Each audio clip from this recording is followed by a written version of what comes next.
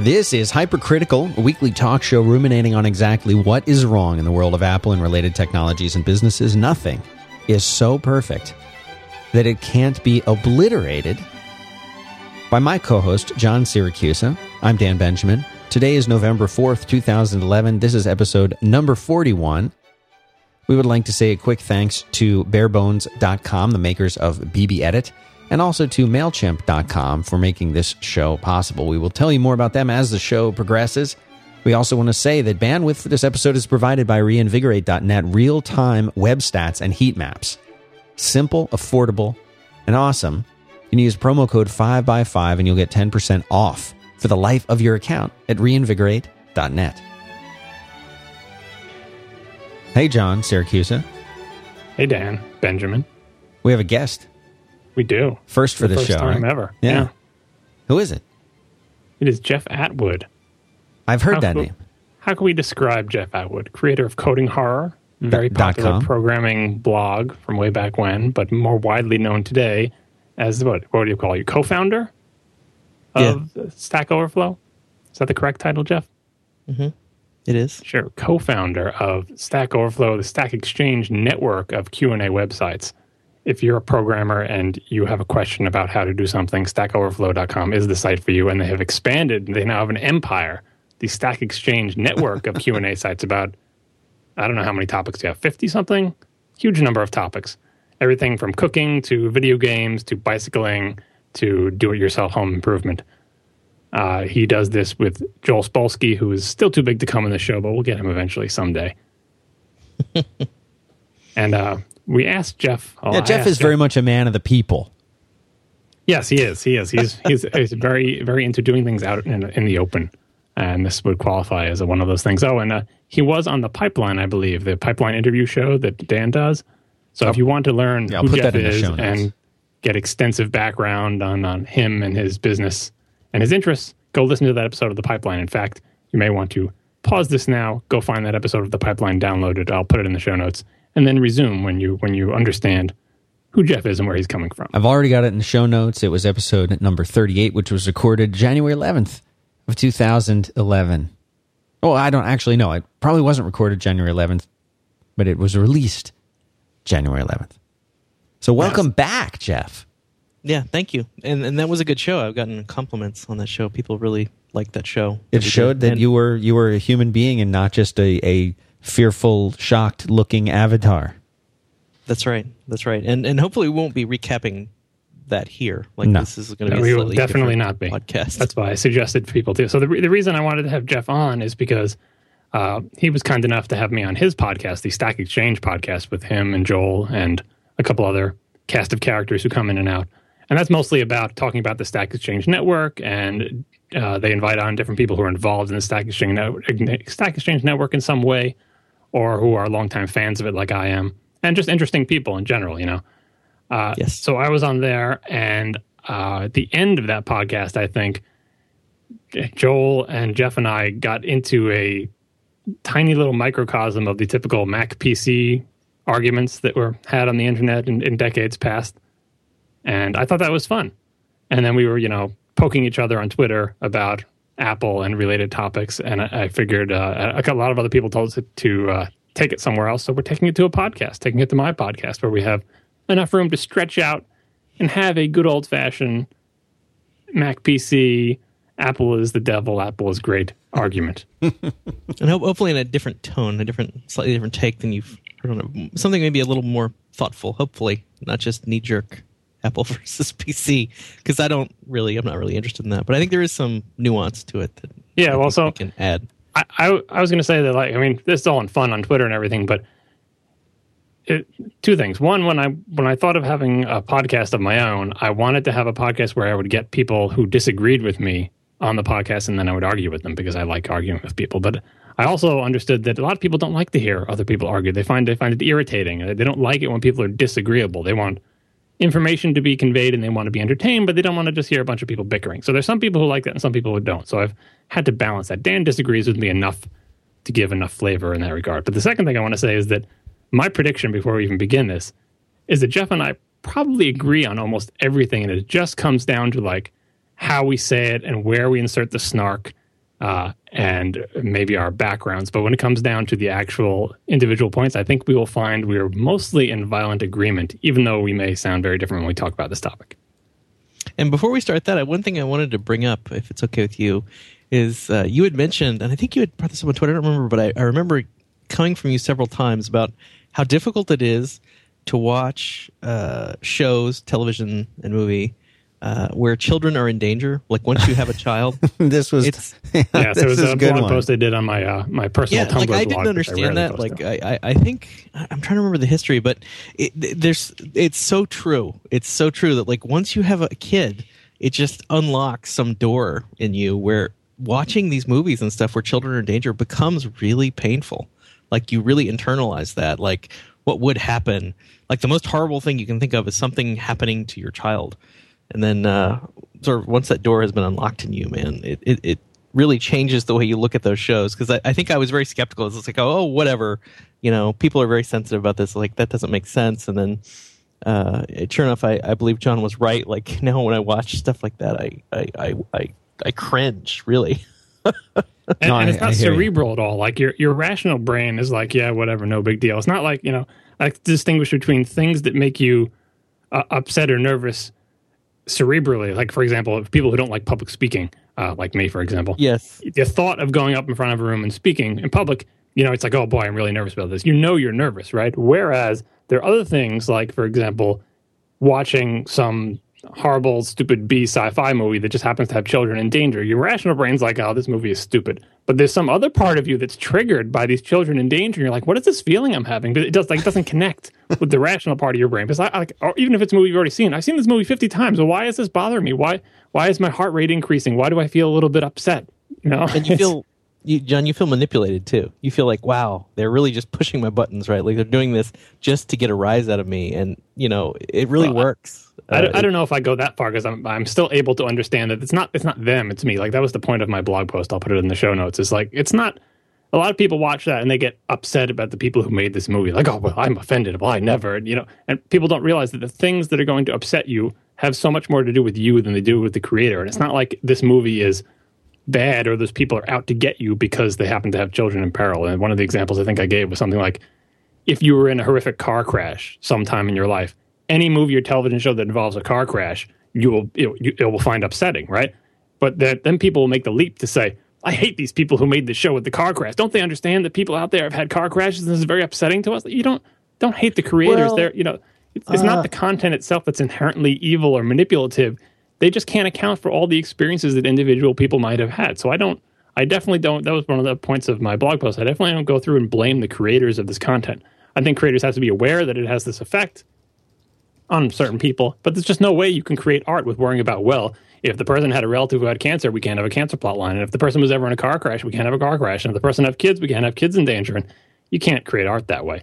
Yeah, but there's a certain taboo around children. I mean, if you look at video games, for example, I remember in Fallout and other games, there's a lot of games where you just cannot harm children. It's just not. It's so taboo. And people complain about that, and they just shoot their kids. And, but there's a special taboo around it that there's not a taboo around, say, depicting a car crash. Everybody has kids, but how many people have been in a horrific car crash? You know, it's a much more common experience. Point. And the bond is so strong with children. It's just, So there's a gradation there, and you shouldn't do something to be intentionally manipulatively like, I'm doing this because I know it will upset people with kids. But if it's part of the story, you know, it's a balance. I think there's something to that. I mean, in you know, anecdotally, the thing about, you know, if you go to prison, if you're known as a person who hurts children, like even the criminals hate you, right? Like, yeah, that's what I remember hearing, and I believe it, right? Because there's something like, even if you're a hardened criminal, that's like basically evil. Like you will do harm to other criminals who have harmed children. So I don't know. And a lot of it has to do with all the criminals were children at one point and were very likely harmed themselves. So that's actually an example of somebody who said, well, I was harmed as a child. Therefore, anytime I see this happening, it makes me very upset. So the odds of a criminal having a bad childhood are very high. And then someone comes in who hurts children, that's going to trigger in all of those people. Not just because it's like a taboo, but because that happened to them. It's as if they were all in car crashes and then a car crash comes into prison. You know? That's a really interesting theory. That makes sense. I mean, I don't think all criminals were necessarily mistreated children, but I agree. No, it's just more likely. It's compounding, because even if you were not in a place full of criminals, even just normal people with normal childhoods would not like you. Yeah, you're right. It is one of the bigger taboos that's out there. with very good reasons. I'm a humongous fan of evolutionary explanations of almost everything. So it kind of makes sense that things that harm children would be upsetting because all of the people who were not upset by harm to children didn't successfully pass on their genes. You know what I mean? That's also a good point. So moving on from that, although John was absolutely right about this. You can write that down, John. You were right about that. I am reading the Steve Jobs biography. I haven't gotten deeply into it, but immediately I'm impressed. Because I was a little critical of Jobs on the Twitter because of the. I think what bothers me a little bit about Jobs is he's a complex person, right? He has a dark side, which I think comes through very clearly in the biography. But I was very impressed that he authorized this biography that he didn't vet. It's just not like a sanitized view of Jobs. This is a third-party reporter who liked Jobs, sort of, but wasn't like in love with him, writing his reality. He's trying to write the reality of the the person that Jobs was, and that does come through. Even though I'm only like 10% through, according to Kindle, I appreciate that Jobs was willing to do this at the end of his life. Say, I'm not going to have this reality distortion field of my life. I'm going to have this reporter write exactly what he thinks and talk to the original people. And I mean, that definitely is a positive measure of Jobs as a man. I think that he did that. I assume that you've completed it, John? I'm almost done. I think next week's show is actually going to be all about Jobs. In fact, if you hadn't shown up, this week's show is going to be all about the Jobs bio, if I could help it. I have a lot of things to say about it, but I'm coming definitely from a different place than you are, because I would imagine this is the first book about Apple or Jobs that you've ever read. It is, but I knew so much of the history. Like I said, I'm only 10% in, but the early history, it's repeating a lot of stuff that I knew. Yeah, well, a lot of this is in the culture now, where the founding story of Apple and stuff. You just get it through osmosis from being on the web. Exactly, but I mean, it's not like I knew of Jobs and I knew the history, and it's already a little bit repetitive. Like I'm not learning a ton new that, other than again the complexity of Jobs. Having the dark and light side that comes through very clearly. That I think that does sometimes get lost. That was actually my beef. A lot of my beef on Twitter was that. The painting of the beatification of Jobs. That happens anytime. I assume, since you probably don't listen to my podcast, if you had listened to the episode where I talked about Steve Jobs both retiring and then again when he died, I think I made a lot of the same points that you were making on Twitter about the dangers of putting someone up on a pedestal and not recognizing them for what they were. And I made some predictions about things we might see in the Jobs bio, and sure enough, I'm at the point now where I'm getting to new information that wasn't previously released. And you can see a lot of the things I predicted. But I don't want to go too far off on that tangent. But the one thing I really wanted to talk about, this is not really timely now, but it would have been timely if we had gotten our acts together sooner, is the thing that you wrote. What was the title of this? I just have it in my notes. It says Apple is King. Do you remember that blog post on Coding Horror? Oh, yeah, Serving at the Pleasure of the Kings. That's right. So I'll try to summarize it for them, and you can correct me if I'm wrong. But it was basically about what it's like to be a developer for the platforms that Apple controls, with Apple being the king, and then you serve at the pleasure of the king as a developer. And you made a couple of examples about Marco and Instapaper and his trials, and then Marco responded to your post, and then another person responded to Marco's response, and I put a whole bunch of these in the show notes. People can follow the links and see the typical. This is how the internet should work. Someone puts a blog post, it's interesting and provocative, and then other people reply on their blogs, and it just goes around a circle, and it went over to Twitter and the whole 9 yards. It was a great cycle there, but I think that's a good jumping off point for what I perceive to be strange continuing prejudices in the world of people who are not absolutely embroiled in all things Apple about what Apple's like and the way they work. So I guess I'll start by asking Jeff, if I've done a bad job summarizing what you were saying, what do you think your main point was with that article, and how do you respond to the people who argued against it? I think where I was going with that is that Apple is unique in that they really are willing to sacrifice you for the greater good of sort of the goal. And the goal in this case is, a good experience for consumers. And as a consumer, that was one of the points of this blog entry. As a consumer, I agree with it, that basically they should be screwing their developers to protect me. Because developers often, if you look at what's wrong with a lot of the Windows ecosystem, it's that the developers are selfish. They want their apps to do exactly what they want all the time. But that doesn't mean that they're doing the right thing for you. And a trivial little example of that is every app in the Windows ecosystem, not every app, but way too many apps, will demand that they run at startup. And Microsoft has no policy about this, so the average user has 20 things on their computer that start up at boot that are mostly, frankly, bullshit, right? Like that users don't need like the Adobe updater to run every time they boot the machine. But this happily happens in the Windows ecosystem. And the Windows ecosystem is sort of a tale of what happens when you let third parties control the experience. They basically, not to put too fine a point on it, they up, right? And Apple says, no, we're not actually going to let that happen. We're going to give you a very constrained list of things that you can do. And if you sort of violate any of those, then you do so at your peril. And as a consumer, I appreciate that because I've seen what happens when you let developers have unfettered access to everything and let developers do what they want to do. It's just hard. Like, so putting on my developer hat, though, it's hard to stomach that. As a consumer, I love it, but as a developer, it makes me really wary. That was point number one that I was trying to make.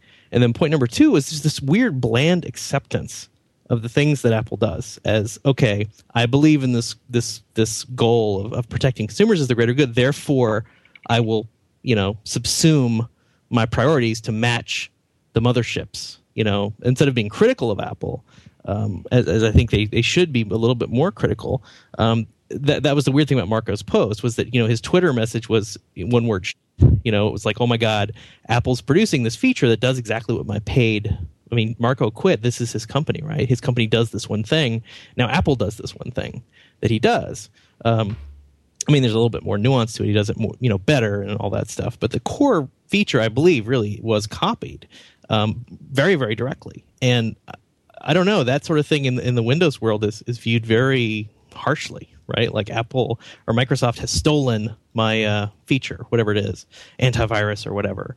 It's like, now Microsoft ships security essentials or whatever, and everybody gets up in arms about that. But when it happens in the Apple world, it's like, oh, well, that's just what Apple wants to do, so therefore it must be okay. And I find that a little depressing, frankly. I can add a little bit of color to that Marco tweet because I was sitting next to him at the time he tweeted it. So first of all, Marco already knew about the service that Apple was going to introduce in Lion. What is it called? Reading List in Safari. That was known. He had blogged about it a couple of months before. The thing he was upset about was because his prediction was that this feature would be something that would be in Safari on Lion, and that's to the extent of it. And in the keynote, it was revealed that these things that you save for later reading will be synchronized with your iOS devices as well. And he had assumed that Apple would not do that. And that was a big, big competitive advantage of his product, was not only does he do it better, but his thing syncs across all your devices where he's assumed Apple's thing would be an island. So he was immediately upset, not by the existence of the feature, but by the fact that it was closer to matching the functionality of his product than he had originally thought. Now, I think, did you read all the responses to the people? I'm assuming you read Marco's response and then that Jeff Lamarche's response. I haven't, actually. So if you want to summarize those. I will summarize for you. So a couple of the things about the responses, I have a couple quotes from your thing. One of the things you said, if Microsoft added a feature to Windows that duplicated a popular application's functionalities, developers would be screaming bloody murder and rioting in the blogs and web forums. And a bunch of people responded to show extensive examples of Mac developers doing the exact same thing. You said, but in the Mac world, if the king deems it necessary, then it must be. Then so it must be. So we have a long history in the Apple community of screaming bloody murder, exactly like that, when Apple does these things. I'm going to go back a couple of years. One of the first ones that they did was Sherlock. Sherlock was this searching utility thing. I don't know, Dan, you still there? Can you give me that? What was the thing that Sherlock was squishing? It was Watson, right? That was incredibly rude because the thing that it was squishing was named Watson, and it's clear that Apple knew that they were stomping on this guy's thing. They called their thing Sherlock, right? Yeah, that's exactly right. And it was a big deal then, and there was also some other things going on. I'm forgetting the name of the other app that was out shortly after that time period, but Apple did a similar thing when it came to, like, it was a task switcher app so that you could do Command Tab and you could switch, but it didn't just let you switch apps. It presented a very Mac OS 10 light switch. Light switch. There you go. I think we might have even talked about this before in the same context. That light switch allowed you to you had this great big, icon of the apps that you were switching for, and then Apple released the thing. So there was a beginning to be a little bit of a pattern of this going on. Yeah, and then with Dashboard was almost a direct rip of Confabulator, which was this great product, right? And when all these things happened, believe me, people were upset about them. Developers were upset. Huge debates went. And if you're not reading all the Apple blogs, maybe you're not going to see this.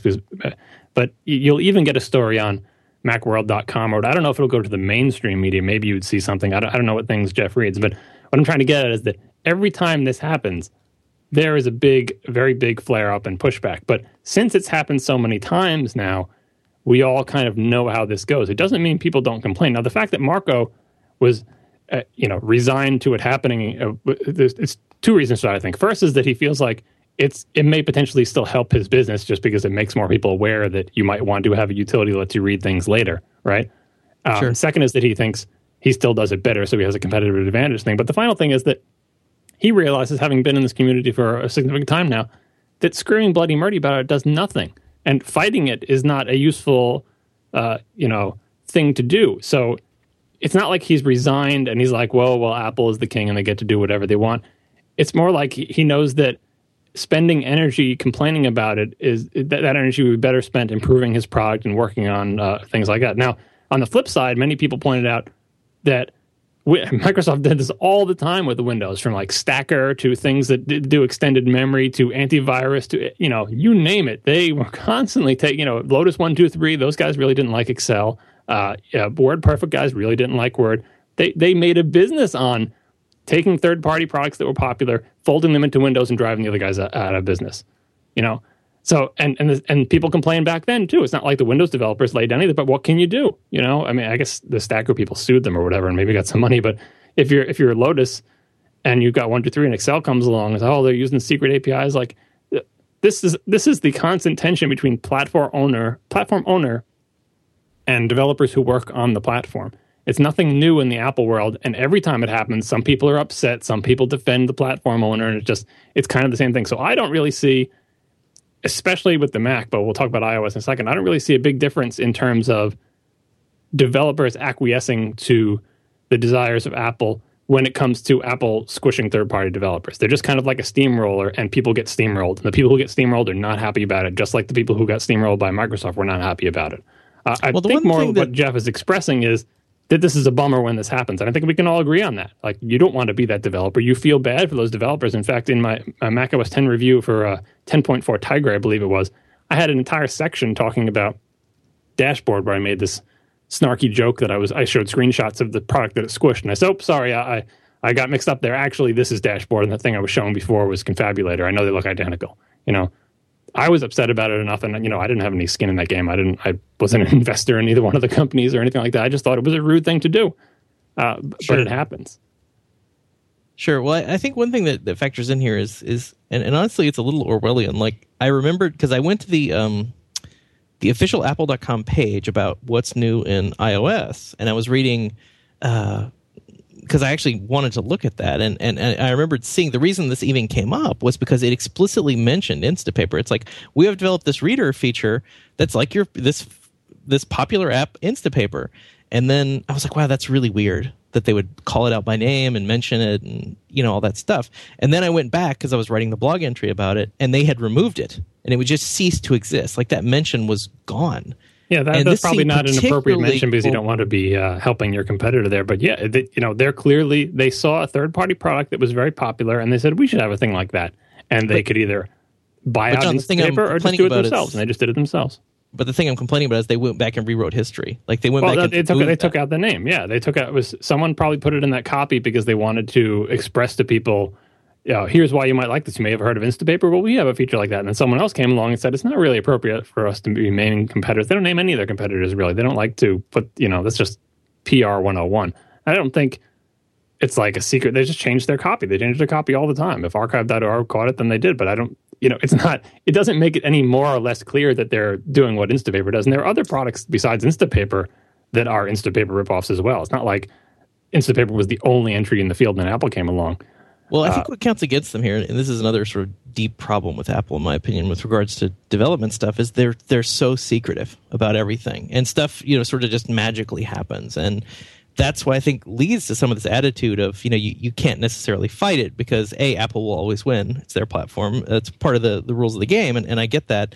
But it's not particularly amenable to this. I mean, developers work best in open environments where there's actually communication and there's not so much secrecy. Like example on Stack Overflow, I'm constantly getting people flagging stuff as like, this is secret. They can't talk about this, and I don't care. Like whenever I see that, I'm like, I just dismiss it because A, I don't care, and B, I don't believe in it. Like I don't think you can be secretive about like APIs you're going to release. That's crazy, right? Like that's counterproductive. That actively works against the goal as a developer. Now, I realize again that there's not necessarily an alignment of what developers want when consumers want, and I totally get that.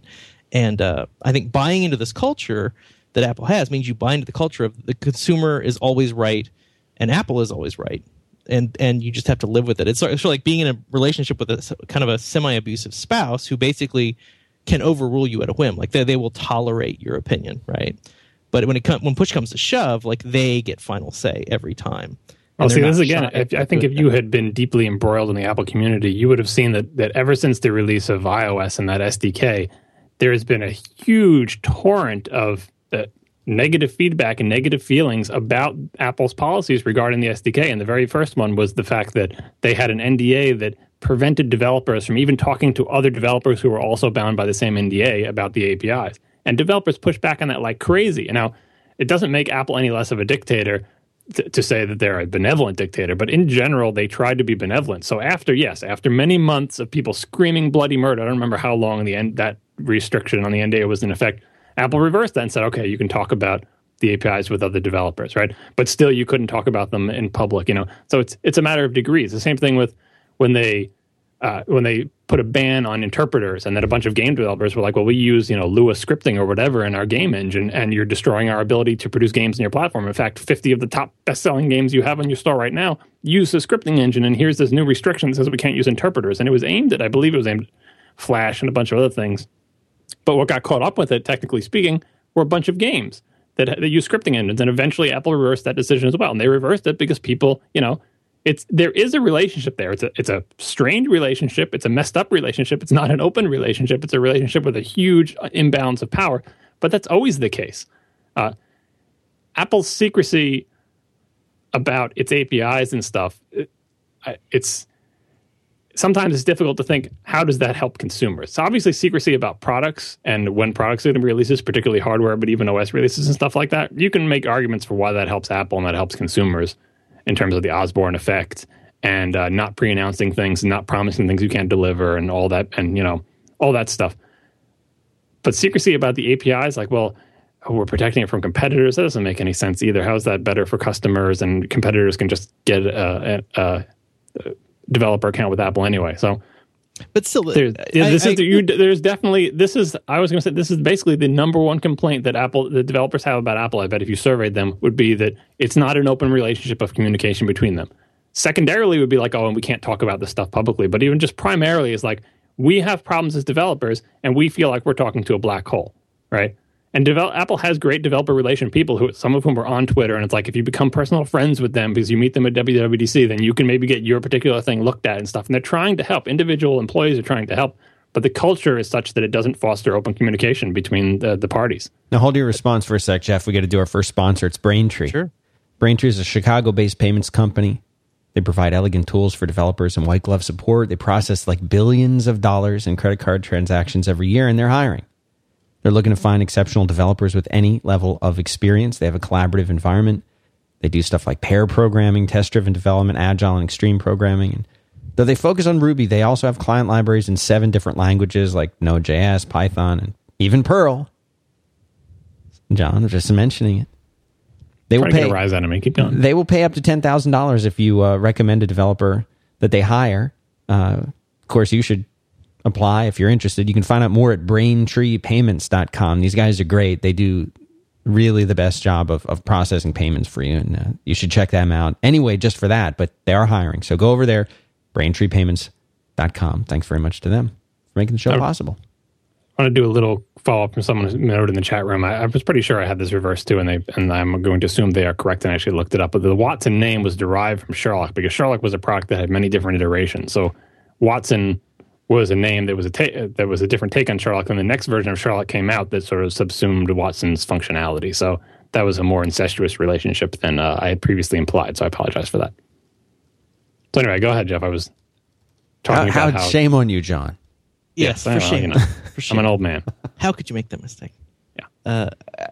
I think my beef there is, like, why does this even happen? Like, that doesn't even pass the sniff test for me, that developers can't talk to each other. I mean, this is crazy. Like, how did that even... Yeah, like, why is that policy there on day one, right? I think by reading the Jobs bio, you'll eventually get into, like, how the internals of Apple work, and I think you'll be able to see how that comes to pass. Now, again, wouldn't it be great if you could get an Apple person on and say, how the hell did you come up with that decision? Because if you had asked any developer, like pick a random developer and say, do you think this is a good idea? You think we should do this? They would have said, no, that's crazy, right? Yeah, it's crazy. As Jeff said, it's like, we'll start with so what you're saying, John, is we'll start with the beatings, but then when you complain enough, yes, we will maybe tone down the beatings a little bit. Well, the thing is that I bet they would have a reason for why they thought that was so. The reason things like that happen at a company like Apple is the same reason that Apple does all these great things, because Apple doesn't work like other companies where things aren't sort of done by committee. There's a lot of individual initiative, or at least very small groups of people. It works more like a startup. And so when you get one person in a position of power who has a really bad idea, that bad idea comes to pass. Whereas in another company, the edges would be filed off, and that wouldn't make it through like the committee review process, and there would have been debates about it. Those are the same things that make Apple able to do great things. They also allow really dumb things to sneak out.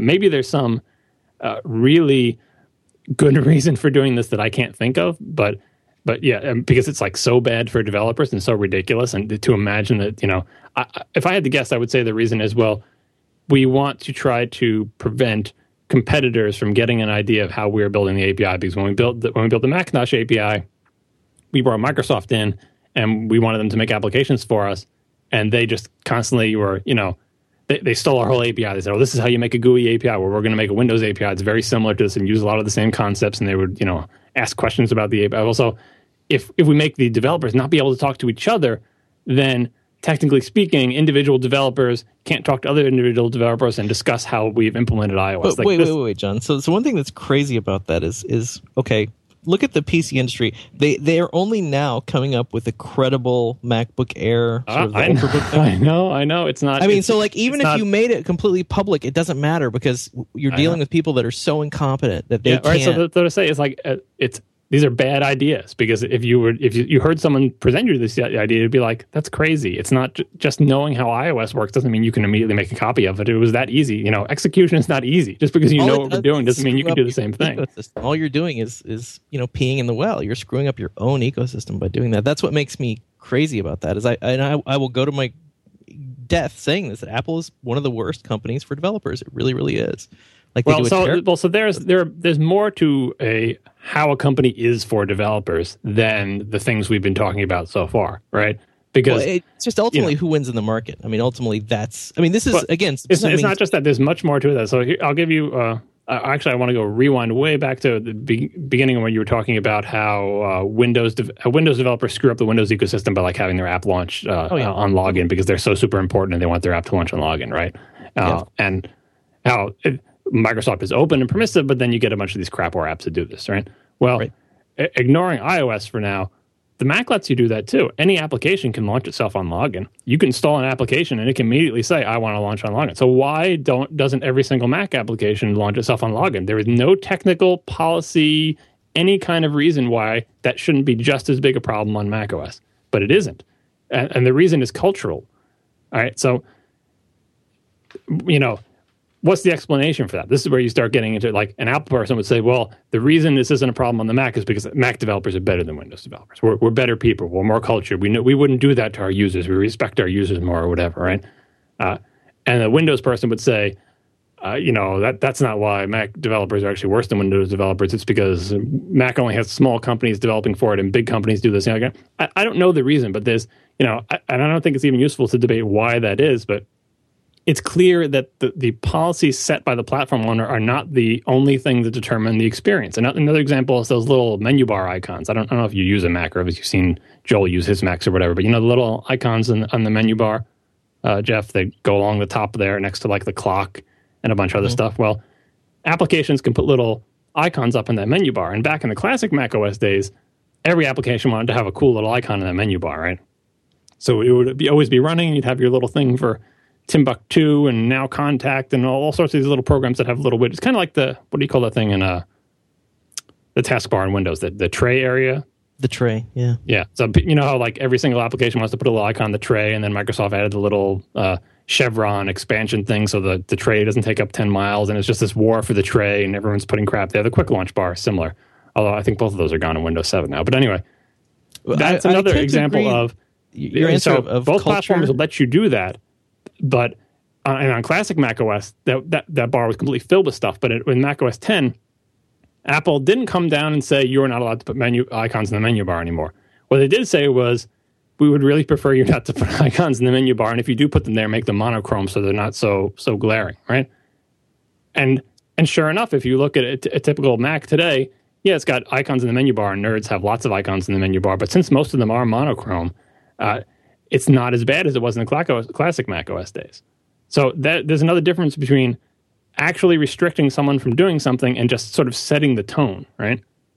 Well, sure. And actually, we had Rory Blythe on the podcast, and he was this is in reference to Stack Overflow and Stack Exchange, that you should be dictatorial. And his attitude towards this was like, you have to be dictatorial, otherwise people misbehave. And actually, this goes back to when I went to the University of Virginia and I was a resident advisor in my last year.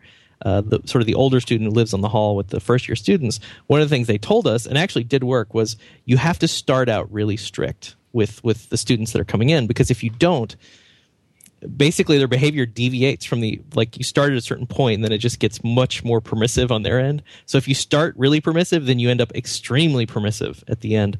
But if you start off being really strict, then you sort of get a better container for the behavior. And I do agree with that. I mean, I think that's a large part of the problem with the Windows ecosystem is it was like anything goes, but if you start out with, hey, we're going to be, kind of jerks about this, in some ways, that's what we do on Stack Overflow and Stack Exchange. One of the reasons we get good content is because we're really strict about, you can't have these random discussions about like, what's your favorite variable name, because that just doesn't go anywhere interesting, So I'm down with rules. I'm absolutely not complaining about the fact that, hey, I don't like all these rules and rules are restrictive, man.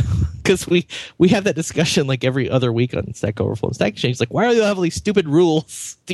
And there are reasons for the rules, and I respect the reasons for the rules. And I think going back to what I originally said, it ultimately comes down to the culture, which is what you were saying of we wouldn't do that to our users. Like that's the money quote here, right?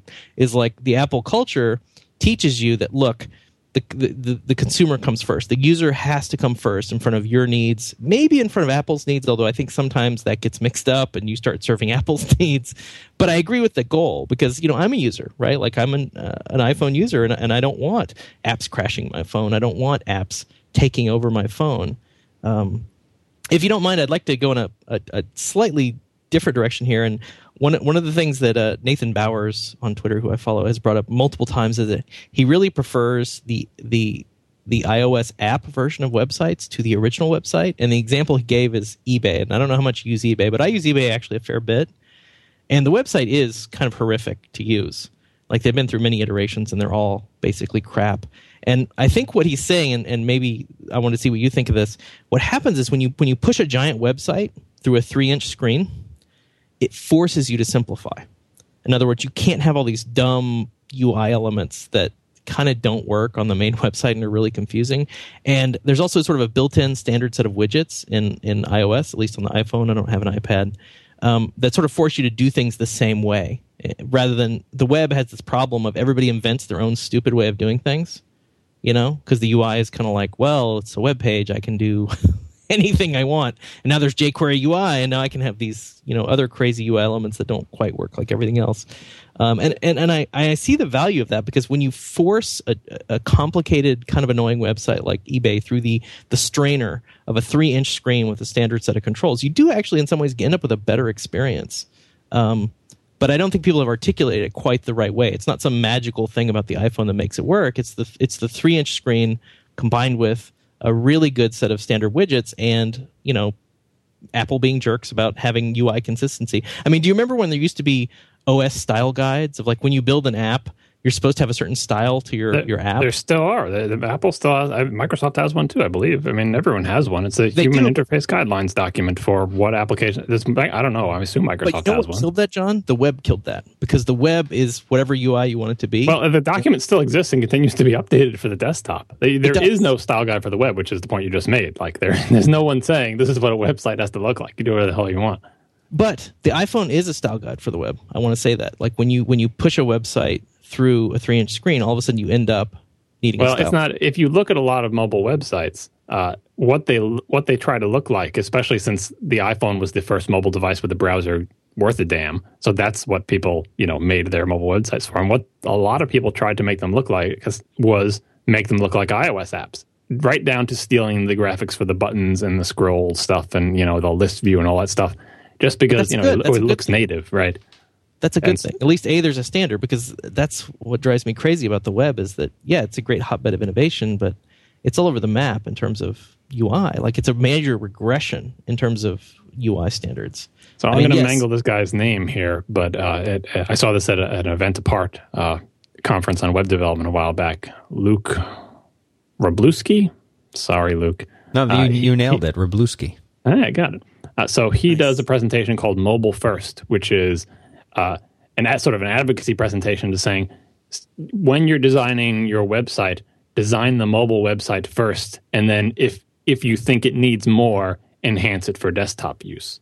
And it's a very compelling case, and it makes all the same points that you just made, is that if you try to make a website the old-fashioned way, and again, this is a conference for web designers who have been making websites, they say you're going to end up adding too much crap.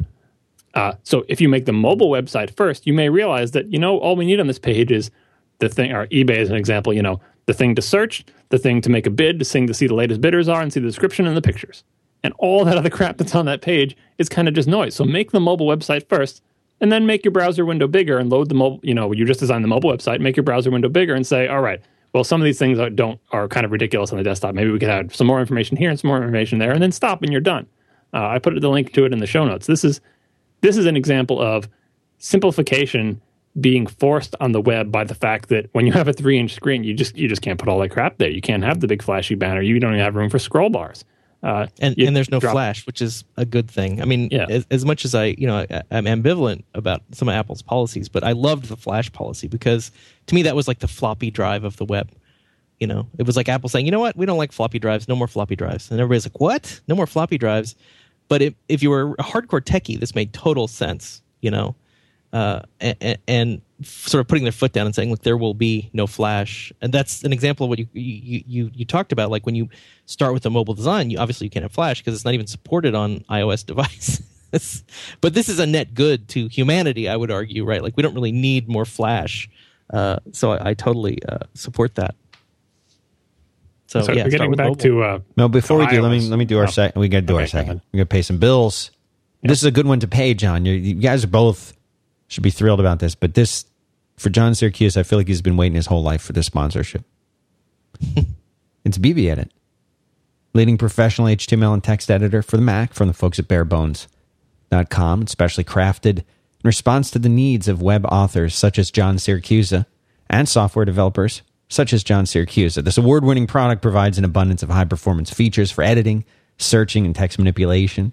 It's got a great interface with easy access to their best-of-class features from grep pattern matching, search and replace across multiple files, project definition tools. I mean, it just goes on and on. This is for developers, for coders, for people who write code all day long and want the features that allow them to do that effectively. That's what these guys offer. So it doesn't matter. Programming, building websites. Anytime you need to type, just launch BBEdit. It doesn't suck. Barebones.com. I think you can get it in the Mac App Store. Go try it out today if you're not using it. I've heard good things. I feel like I could have done that ad. You should have done that ad. Do you want to do it? We'll do take two and you do it. My love of BBEdit. Yeah. We can do a separate show about my hatred for all Windows editors. Ultra Edit. No, it's not Ultra. All right. Sorry, Ultra Edit. That was the best editor they had going. I know. That's what's so sad about it. Yeah. All right. So I want to get back to talking about what Apple brings to you as a developer for being on that platform. Jeff mentioned before, obviously, if they have a lot of customers, that doesn't hurt. You know what I mean? Right. So it could be argued that the most important thing the platform owner brings to a developer is the platform owner, through its decision-making process, has made it so lots of people own devices with that platform, and that broadens your base that you can sell into. So that's why you can argue that Microsoft was the best platform owner of the 80s and 90s, because they made the biggest platform, and if you wanted to sell a lot of copies of software, Windows was the place to go. Because even if you sold a copy to every single Mac user, it wouldn't be, as much as selling to a small percentage of Windows users, right? Right. But then people sort of stop paying for software. Yeah, well, that's a whole other issue of like who is more likely to pay for software, a Windows user or Mac user. But the other thing I want to say that the platform owners bring to you as a developer, we already talked about all the things that they're against you with and they're annoying about, and bad communication, and they're stomping on your products and stuff like that. But the other thing that they bring with them, I think, that's usually overlooked is the culture of the platform, the culture that the platform owner brings. So again, getting back to those icons in the menu bar, in classic Mac OS, the culture had gotten to the point such that every single Mac application, including many popular ones, even though there was like very few Mac developers and Mac market share was tiny, and this was classic Mac OS days, it was still getting kind of gunked up with the equivalent of those stickers on the laptops. You had these little icons all over your menu bar, and it was out of hand, and they were all just, everyone wanted a piece of the real estate on the thing, and Apple wasn't good at managing that culturally, and it sure didn't, it didn't put a technical limit on or anything like that. And Mac OS 10 come out, still no technical limit. You can put your icons in the menu bar, and people did. But what they did, so they said, please don't put icons in the menu bar. They had said that before too. But what they did was say, look what a UI can look like when we strip out all this noise. Because Mac OS 10 was kind of a reboot of the Mac UI. Everything changed. Drop-down menus were more or less the same, but the windows, the scroll bars, the look of the applications, the way applications were designed, the moving parts of them, everything about it, said, look what we can do when we strip down an application. And the things that the platform owner brings to you is when you make an application on that platform, developers love to be able to not have to write a lot of code and get something cool looking, which partially explains the huge popularity of brushed metal. I don't know if if Jeff was into the Apple platform and knew much about it back then, but there was a point where every single application that came up for the Mac had this brushed metal look. You can see it in iTunes now. I don't want to bring up Jeff's favorite application, iTunes, but oh god, yeah, Mac users hate that too, by the way. But yeah, everything was brushed metal, and it's like, and the cruddier the developer was, the more they wanted to make everything brushed metal. Why did developers want to make things brushed metal? Because all you had to do was tick a checkbox that said, this window that I'm going to pop up on the screen, make it brushed metal, and brushed metal was cool looking, right? That's an example of a negative influence, but in general, Apple gave you standard controls, and in Interface Builder, it would automatically snap to the metrics they wanted and everything. And you had as examples their applications, and it was actually harder to make a horrendously ugly application than to just simply use the standard controls they gave you and copy one of Apple's existing applications. And the same thing goes for the iPhone. They made a set of controls that was extremely limited, ridiculously limited, especially with Mac developers coming over to iOS. They're like, so this is all I get, this set of buttons and this set of views? Like there wasn't as many... there wasn't as much stuff. There was very few elements. And they said, all right, well, I'm going to look for the Apple application that's most like mine, and I'll make mine look sort of like that. They led by example. By giving you controls and widgets and layouts and bundled applications that look and behave a certain way, I don't know if it shamed the developers into changing their attitudes, but it's like they're leading by example. And that makes for more successful applications, because developers will say, all right, well, if I had made this application completely in isolation, it would be an ugly piece of crap. But now that I've seen everything that Apple's done and the toolkits they're giving me to build stuff, my thing can't help but end up being better looking. Compare that to Windows, where Microsoft was content to continue to ship really slapped together bundled applications for years and years. But like, man, it's not broken, don't need to fix it. And when they did change things, they would do things in a way that weren't copyable by developers. Like I think Office, I believe, is notorious for not using standard controls. Like, there's what the Windows UI looks like, and there's what the Office UI looks like. And then people would try to copy the Office UI by doing custom controls and stuff like that, and then some of them would make it into the standard toolkit. But that's not a good way to lead by example. You know what I mean? So I think Apple is willing to fight with sort of its users and its customers a little bit more than most companies. And I think that is actually healthy. That's one part I like, is that you really shouldn't view, the classic adage, the customer is always right. Well, I think the customer is frequently very, very wrong about what they want to do and how they want to do it. And I think Apple isn't shy about saying, look, we know what you want. And I would say they get it right about maybe 80% of the time, which is good. And the advantage of that approach is it sort of gets rid of the cruft of, imagine if the customer was always right. That's how you get like the classic example. And I hate to even bring Homer Simpson car, right? The Homer Simpson's car, thank you. But there's a lot of truth to that. Let me give you an example. Like I've been spending a lot of time playing Battlefield 3, and one of the best sources for Battlefield 3 information, because it's actually a very complicated game and not all of it is really documented. There's a lot of things you can do. It's kind of a sandbox kind of gameplay. And on the Battlefield 3 Reddit, somebody was bemoaning the state of the Reddit, because what happens is when the Reddit gets really popular, this is what they call a subreddit, meaning if you go to reddit.com, it's any topic, and there's different Reddits for like politics and all the stuff like on the Stack Exchange network. There's gardening and bicycles and all that stuff. So this one's dedicated to Battlefield 3, and they were complaining that all of a sudden, with all the influx of people that are playing Battlefield 3, it got very popular, and the customers, the people using the Reddit, were kind of abusing the Reddit. Like they were using it for a lot of what's called meme comics, where you copy paste some template and then you post in your little funny thing, and then people vote it up. And it's amusing, but it tends to sort of dominate the information that's on the site. Like you actually want to learn about, how do I play this game? How can I play this game better? Stuff that's actually useful. And the stuff that the users think that they want is this hilarious meme comic stuff, and other sort of negative patterns that the community gets into. And the only sort of redress you have against this is actually moderation. That's the point that they were making with this thread. It's like every other Reddit that's had this problem, the only way to fix it is not to say, oh, we must do what the customer wants. Well, the customer wants to see these hilarious comics, so they must be right? No, they're completely wrong. Like, this is the attitude that drives me crazy, and Apple is in some ways the antidote to that, to say, look, you don't actually want to do what your customers are telling you to do, and you don't actually want to do what your developers are telling you to do. This is sort of a what's the right word here, John? A negotiation between. I love how Stack Overflow has so altered your worldview. Like, 'cause, I mean, maybe it's not as noticeable to, like, I feel like I've been living with you through this experience since the very first Stack Overflow podcast, and like this, you deal with the exact same thing in Stack Overflow all the time, and now you can't help but see other instances of the same phenomenon that you either as cautionary tales or as things you've actually dealt with in Stack Overflow. And you're very right that community that's leading by example works in some contexts and not so much in others. So leading by example in that Reddit thread, not so much. But I would say that, like, this is going back to Stack Overflow a little bit. Stack Overflow is kind of the shining star of the Stack Exchange network. And I think it also has one of the strongest cultures of, unfortunately, it also has the highest traffic. I was going to say Stack Overflow doesn't need as much moderation as other sites. I'm sure it needs way more just because of the traffic load. But it's ridiculous. The heart of Stack Overflow's participants, they know how it's supposed to work. You know what I mean? It just so happens that it also has massive traffic, so it's also the biggest moderation headache. But compare it to, like, a newly born Area 51 site where there's some people talking about cooking or something and they don't quite know how this whole Stack Exchange engine works and everything.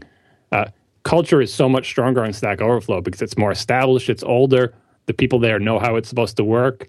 And if you want to be part of that system, you will become part of that culture.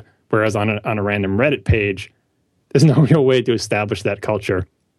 Although you do have, Hacker News is a better example because it was a smaller site and they did have a culture of a different culture than Reddit. But as Hacker News has become more and more popular, you see it sort of descending into Reddit madness. Well, the religion aspect of this is really interesting because you do have to have the word culture keeps coming up, and I think for good reason, because it is true. Like, the original Stack Exchange model that Joel was sort of putting forth was that people would just pay money and they'd get a Stack Exchange.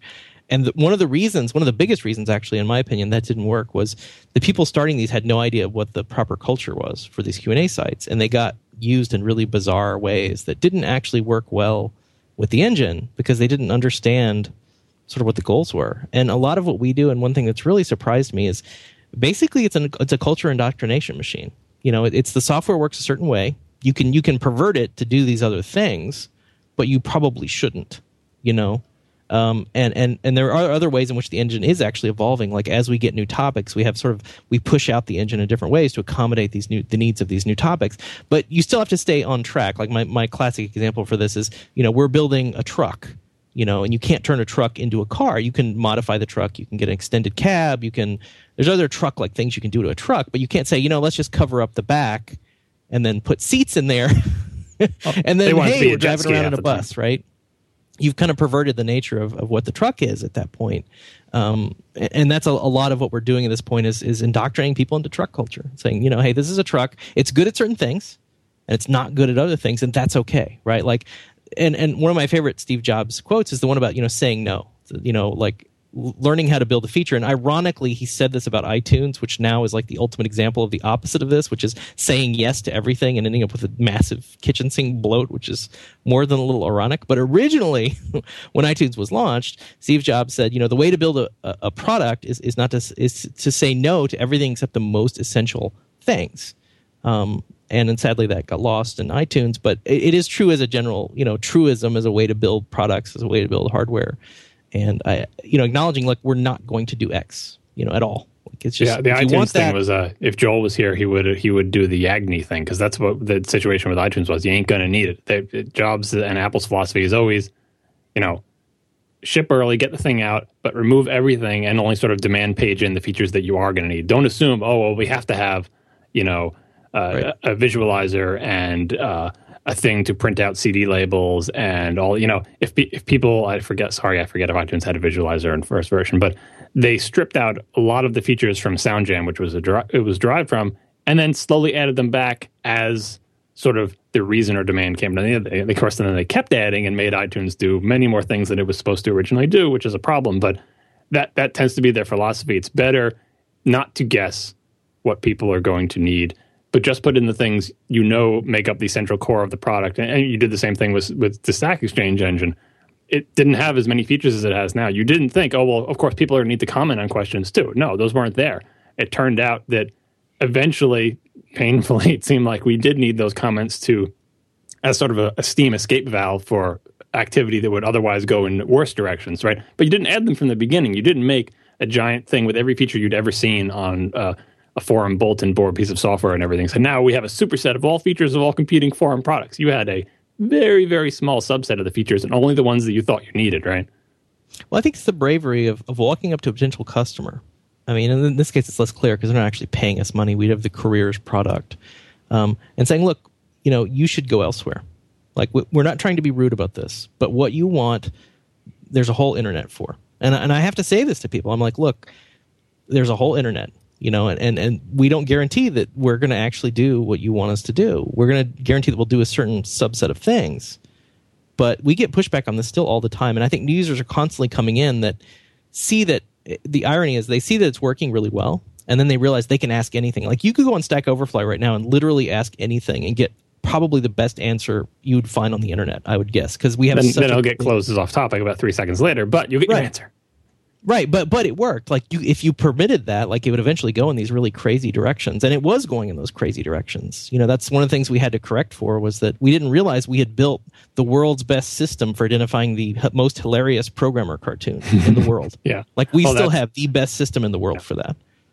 I'm surprised Dan didn't chime in with his "sorry to lose you as a listener" thing, which is another perfect example of that. Or Dan's humorous reply to anyone who makes a complaint about any of the shows is "sorry to lose you as a listener." And I mean, he's doing it facetiously most of the time, but it's the same type of thing that if people want a certain thing, like a lot of people have said to me, I'd listen to your podcast, but I really wish it was like 15 minutes long because my commute is not that long and I don't like stopping shows in the middle. Right. Well, that's just crazy. Well, that's if you want a 15-minute podcast, mine's not it. You're going to have to go elsewhere, right? I mean, that's part of it. A lot of the time when I respond that way, it's people saying, this is why your show sucks or why your shows suck or whatever it is. And they're basically saying, this is why it's not perfect for me. It should be changed. And the fact that it's not perfect for me, that's why it sucks. It doesn't fill my particular need.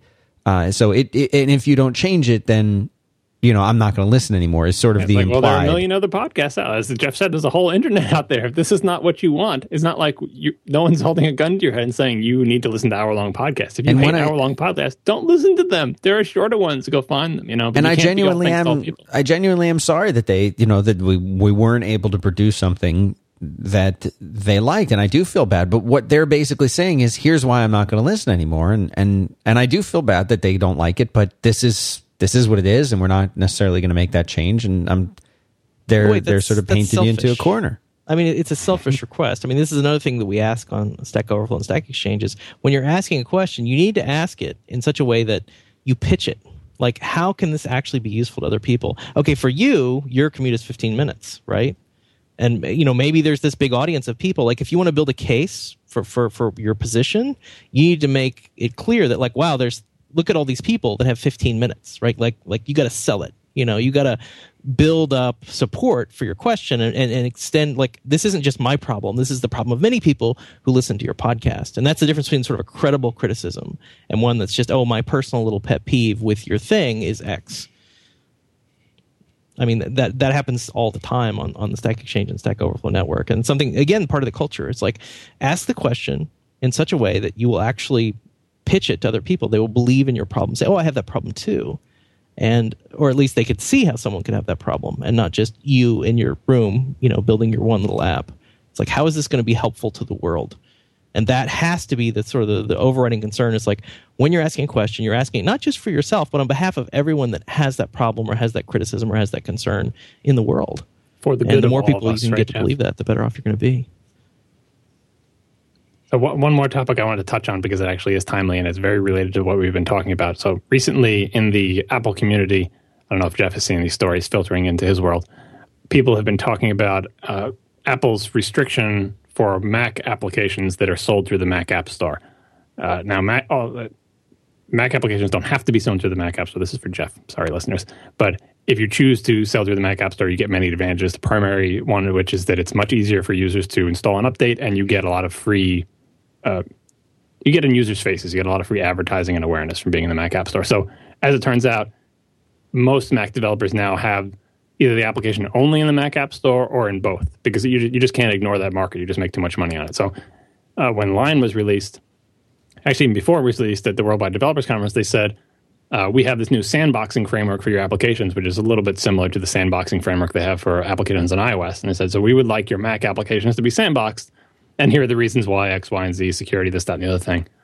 And by the way, we're going to require by November that if you sell a Mac application to the Mac App Store, it must be sandboxed. And this was announced in, June or something? So November seemed like a long time away. But here we are, and on November 1st, developers knew this date was coming and had been kind of panicking because they're like, my application can't work with sandboxing the way it works. Or this thing that you're forbidding me from doing, I need to do for the functionality of my application. And Apple was like, well, we're going to have temporary exclusions. If you really need us to do something before you can fix your app, we'll let your app do this thing, but eventually it's going to go away. And they're like, temporary, this is the main thing my application does. A great example is a FTP application like Transmit that obviously shows a view of your local file system, and then you transfer files to your remote file system. It's a typical file transfer app. Well, having an arbitrary view of the local file system is forbidden by sandboxing. Well, hold on. Can I make one observation there and continue? It's like There shouldn't be a file system. I would say from a consumer's perspective, the error there is file system needs to go away. You see where Apple is going with this. I mean, you don't have to envision it. Just look at iOS, right? Yep, right. No. So I mean, it's clear what Apple's doing, and that's why most Mac users were like, sandboxing good for security. It's like chroot for the Unix nerds or whatever. It's not the same thing exactly, but isolation is good. It makes install and uninstall easier and stuff like that. But people have existing businesses and existing applications that are having difficulty working with the Mac App Store. So, well, fine. Well, then don't put your app in the Mac App Store. Well, at this point, from a business perspective, it's a big hit not to have your app in the Mac App Store. So the November 1st came, and I believe on November 2nd, Apple sent out an email to all its developers that said, we're extending it until March. Or was it March? Chat room can confirm it. I should have written down this date in my notes, but I believe it says we're extending it to March 2012. So we have more time to work this out. Now, this is a great example of both the good and the bad of the developer relationship with Apple. So Apple makes this announcement in June, and developers go, all right, I'll try to start doing this. And then as you start implementing this, you realize, they have entitlements, like, entitlements to your application, that it needs to be able to use the network, needs to be able to use the camera, needs to be able to access, X, Y, and Z. They say, well, there's no entitlement for the thing that my application needs to do. And it's not a frill. It's like the core functionality of my application. And as Jeff pointed out, there's the meta argument of like, well, if you sell an FTP app, that's a dead end, because really in the long run, we shouldn't be looking at the file system, and FTP is archaic and blah, blah, blah, blah. But the bottom line is that if you have a well-known popular FTP app and it makes you a lot of money and people still need to use it, you're not going to say, well, we can't get it to work with sandboxing, so we'll forget it. We're not going to have an FTP app anymore, right? There's always the Windows App Store. Yeah. And this is true for all sorts of applications, and it's even true from day one in the Mac App Store. Like a Super Duper, a great disk cloning application, needs complete access to the disk and needs administrator access, because it needs to clone the entire disk. And applications that require administrator access can't be in the Mac App Store, period. Never have been allowed. So Super Duper was never in the Mac App Store and probably never will be. And now this is just ratcheting it down even more. All right, so as developers are finding these limitations, they're complaining to Apple. And the developers' frustration is, we just feel like we're chucking our complaints over a wall. I filed a bug, but there's going to be no response. And what do I do? Like, if November 1st rolls around, and I still haven't heard back from you, does that mean my app gets booted out of the App Store and I stop making money? So there's lots of panic from the developers, and this lack of communication is a continual source of frustration. And you could see as the November 1st date approached, if you had tracked this on Twitter, the number of angry, upset, or fearful tweets going back and forth between people known to be Apple engineers and people in Apple developer relations and individual Mac developers were just ramping up to kind of a fever pitch and getting kind of heated and everything. And then the delay email came out. But the delay, well, John, is there even any at Apple working on this, and the delay is an acknowledgement that if we had just stuck to our November 1st date, it would be bad, right? Well, what can you even do here? I mean, this is just Apple trying to retrofit iOS onto OS X, OS 10. Well, what Apple's trying to do is make what it considers progress. And I think, well, we all would consider progress, because there's a lot been said about the security argument in terms of, if your application gets exploited, infected with malware, it can't do any damage because it can't just write over every file owned by your user, right? Which is just what a regular Mac application, so it's confined just like an iOS app is confined. An iOS app really can't just destroy the entire system because it's very tightly locked down. They said, well, let's make Mac applications that are more tightly locked down at the very least than they are today. Right, and there's a big philosophical difference with that's a radical change of the contract. I mean, I don't disagree with it actually, but I think for iOS it was understandable because you're dealing with a platform that originally had, can you remember this, 128 megs of memory? That seems crazy now, right? That was, I believe that was that the original minimum for Mac OS 10? Someone in the chat room can look it up, but. Yeah, those were... Yeah. So those restrictions made more sense. Plus, it's your phone. I mean, your phone can't be rebooting while you're calling 911 or something ridiculous like that. But I think the argument is much weaker on OS 10 because, this is a general purpose operating system. Well, the implementation is weaker too, though. It's not required. It's not as... Even in the most restrictive mode, it's not as restrictive as it is in iOS. Like, Apple has been trying to strike the balance of they understand you can't just take the rules that apply in iOS and just bam, apply them to macOS 10. You have to have all right, well, it's optional and it's weaker and it's optional and weaker. And, they're trying to use the carrot and the stick. I was saying in my line review, the carrot is your applications will be easier to install and uninstall. You will have fewer support problems. Like all the advantages of iOS applications, the things you don't have to deal with that you do have to deal with when supporting a Mac user, like, they decided to move something out of the library folder, or they accidentally deleted something you put in the because they have free reign of the file system. You've seen people just like, I don't know what this file is. Let me delete it. My mother's great at that. I didn't know what it was, so I deleted it, and then you own those files so you can do it. But you just broke your application because of it, right? By the way, it was 128 megs of RAM and required 4 gigs of hard disk space. Yeah. So they're trying to give benefits to the customer. That's the carrot. Users will like your application better because look how much consumers like the iOS apps. They're not as fearful about installing and uninstalling software, for example. The Mac App Store was trying to bring that to the Mac platform. Like people, if they're not as fearful about installing and uninstalling, they're more likely to make purchases. They're more likely to go Amazon one-click purchase. Well, wait a minute. Is there really fear about the Mac App Store right now? Is this really a credible... No, I was saying fear before the Mac App Store. Right, because now there's the App Store, but why Titan? Like, it doesn't... Is there a problem? No. So the fear was before there was a Mac App Store, fewer people were inclined to install software because it was a scary process. You had to download a thing, it would download a disk image or a zip file, and you'd have to drag it into your applications folder. And this all sounds really easy, but it is totally not easy. That barrier between clicking a download link on a web page and getting the application installed. And Windows has the culture of installers involved, and you've got the save document or run it and all that stuff. But even that, if you've dealt with Windows support, it's difficult to get people to click on the right button the 3 times to get the install shield wizard thing to run, right? But the Mac always had a drag and drop install because it had application packages, which were a big step up over installers. But you still have to get the guy to understand that this little zip thing is going to expand into an icon that's your application, and you got to drag that into your applications folder. And that's just a big barrier. The Mac App Store eliminated those barriers at least. So now it's like iOS. Go to this thing, click the thing you want, click the buy button, and it's like ready to go. You know? Yeah.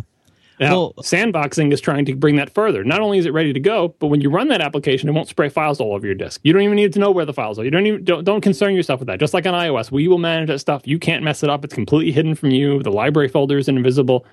You know, that's the benefit that Apple is trying to give by doing the Mac App Store and doing sandboxing. So one of the other things about Steve Jobs that I found really strange was the way he would just randomly respond to some emails that were sent to him, like sort of just on a whim. But one of the ones I really enjoyed that he did respond to was somebody, and you'll probably remember this email. I don't remember the actual query that prompted it. Was his response? The tone of it was basically that the PC world is going away, and there's a lot of fear around the fact that A, there's not going to be a file system. B, you're always going to be on closed devices. That this is sort of the new normal, and that it's hard for companies and people to adjust to this. And I think that's sort of what we're seeing here is basically, if you look under the subtext of this, is that MacBooks should not exist. And I agree with that.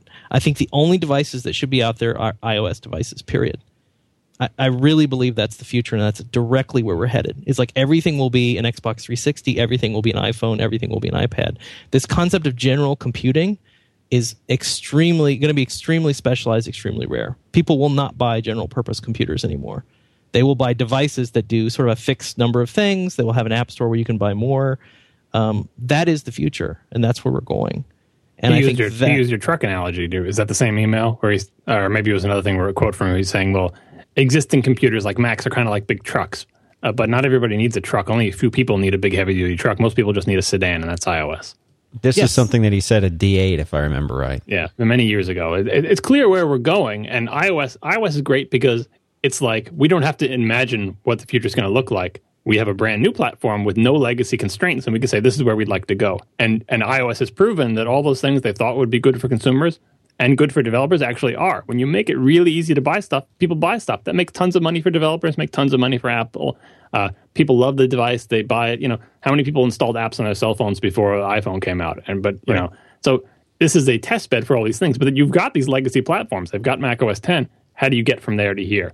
You don't just abandon it on day one. You try to bring it over, and that's what Apple is trying to do. But I would argue they're crippling it a little bit intentionally, but that's okay because that's what you have to, because there's this huge tension between the new world and the old world. Like that other new world versus old world blog post that I thought was probably my favorite blog post on the whole transition that we're going now was the old world and the new world. So the old world is general purpose computing. You install an operating system. It could be any operating system, right, John? It could be Linux. It could be Windows. It could be Mac if you don't have the hardware, dongle requirements to install OS X. That is completely going away. And I think rightfully so. For most people, that's just, the file system. I mean, that's anytime the word file system comes up, it's like you're going in the wrong direction. Like files is just a broken model for 99% of humanity. So anything that involves a file system that's visible, it's wrong. It's bad. It needs to go away. And this is a painful transition, right? This is like the argument that Jonathan Colton makes about being a parent. It's like you die. Your old life dies. You stop living and you're reborn as something else. And this is not a comfortable process. You're trying to say that Apple is ruining everything, but in the nicest way. In some ways. Well, hopefully it's not just, hopefully at the very least will be a Coke Pepsi thing. One thing I worry about is, we're heading to a consolification is what I call this, where everything is a closed ecosystem because it just works better. Everything is controlled. Everything is installed on the same hardware. It's ultimately a better experience as long as the pricing is kept reasonable and nobody gouges and it's not a monopoly. And I do think it's a better experience for everybody. Well, unfortunately, consoles are moving in the other direction. With you download the game, but you need a system update and download these three patches, and then there's some DLC. And don't even talk to me. I have to update my friggin' apps right now. I want to see any pending app updates. A PlayStation 3 game. How long do you have to wait before you can play the game? Yeah, true. It doesn't block you from downloading the app, but I think right now I have like 10. Oh, actually, the App Store just crashed on my iPhone 5. It keeps doing that. Like I go into the updates tab and it just crashes back out. Must be a bug. All right, hang on. Let's do our last sponsor. It's MailChimp.com. Easy email newsletters. They help you design newsletters, share them on social networks, integrate with services you already use, track your results. It's your own personal publishing platform that lets you send 12,000 emails per month, every month for free, forever. You get tons of great resources to help you make really awesome newsletters over at MailChimp.com. Never been a better time to sign up. One final direction I want to go in that came up on Twitter was that one thing I think that's really working in Apple's favor is that almost everything is a web app now. There's real credibility to this claim that eventually you'll be able to do everything important in the web browser, with some rare exceptions. I do believe in this, and I think that's another reason that there's two reasons that I personally would say that Apple, at least as far as the MacBook line, I'm not considering iOS, that's a whole different lineage, but as far as the MacBooks and things like that go, the switch to x86 let them get the pricing way, way down, which is hugely important. I mean, historically, Apple's expensive is the meme, but that's not really true anymore. They've done a fantastic job of getting pricing to where it's reasonable. You're only paying a small premium for a really nicely designed thing. And that's a good trade-off for me as a consumer. I like that. So x86 transition was really big. And the sort of the other piece of that is now I forgot where I was going with that. The platform that no one owns. That's where you're going. The web was the platform that nobody owned. And once that became important, you didn't need to have Windows to get work done because that's right. Everyone was using the platform that nobody owns. I don't know why I lost that thread. That was a really obvious thing. But you're right. Like, you no longer are tied to the crazy Windows app exe that does this crazy thing that your business needs. All the stuff your business needs is done through a browser, which can run on any machine, really. So why not run it on the relatively inexpensive machine that's nicely designed, right? That you didn't pay a huge premium for, and it feels nice. It's a nicely designed thing that they gave a crap about the experience for the consumer. So, I mean, how do you really argue against that? And I think that's a major factor in why Apple is able to do as well as they're doing, at least on the MacBook side. I did an earlier show, I don't even remember what episode it was, but talking about one of the things that I saw is the transition from of the technology industry from caring about specs by being a bunch of nerds who cared about specs, how many megahertz, how many megabytes, screen resolution, just how big is the disk drive. And it was a very spec-driven industry, and that the PC model of hardware and software separate and commodity hardware makers competing against each other fed into that perfectly. So you just had years and years of a new PC magazine coming out with a new chip that's a little bit faster, and this computer has this much RAM and this much hard disk space and this monitor for this amount of cost, and you can compare them based on the numbers. And the comparison I was making was with the more mature industry, the auto industry, where in the auto industry, they have numbers too. They have 0 to 60, horsepower, torque, interior space, mileage, everything, even crashworthiness, everything about you can boil cars down to numbers. But car magazines, because it's a more mature market, they don't just say, because this car has the highest specs. Let's just do bar graphs, find the highest specs, average the numbers together, this is the best car, period. That's not how car reviews are done. Even though they do publish all those numbers, it's just as measurable as the computer world, even more measurable, in fact, if you can think of the many ways you can test cars. But they don't rate them that way. They say, this car has more horsepower and is faster, but this car has a nicer engine sound, or is nicer to be in, or has better visibility, or just makes me feel nicer than this car, or there's so many intangibles that cars are compared on a more mature criteria. And the same goes for the people buying cars. People buy cars that are not the most horsepower you can get for the money, that don't have the best mileage for the money, that don't have the best interior space for the money.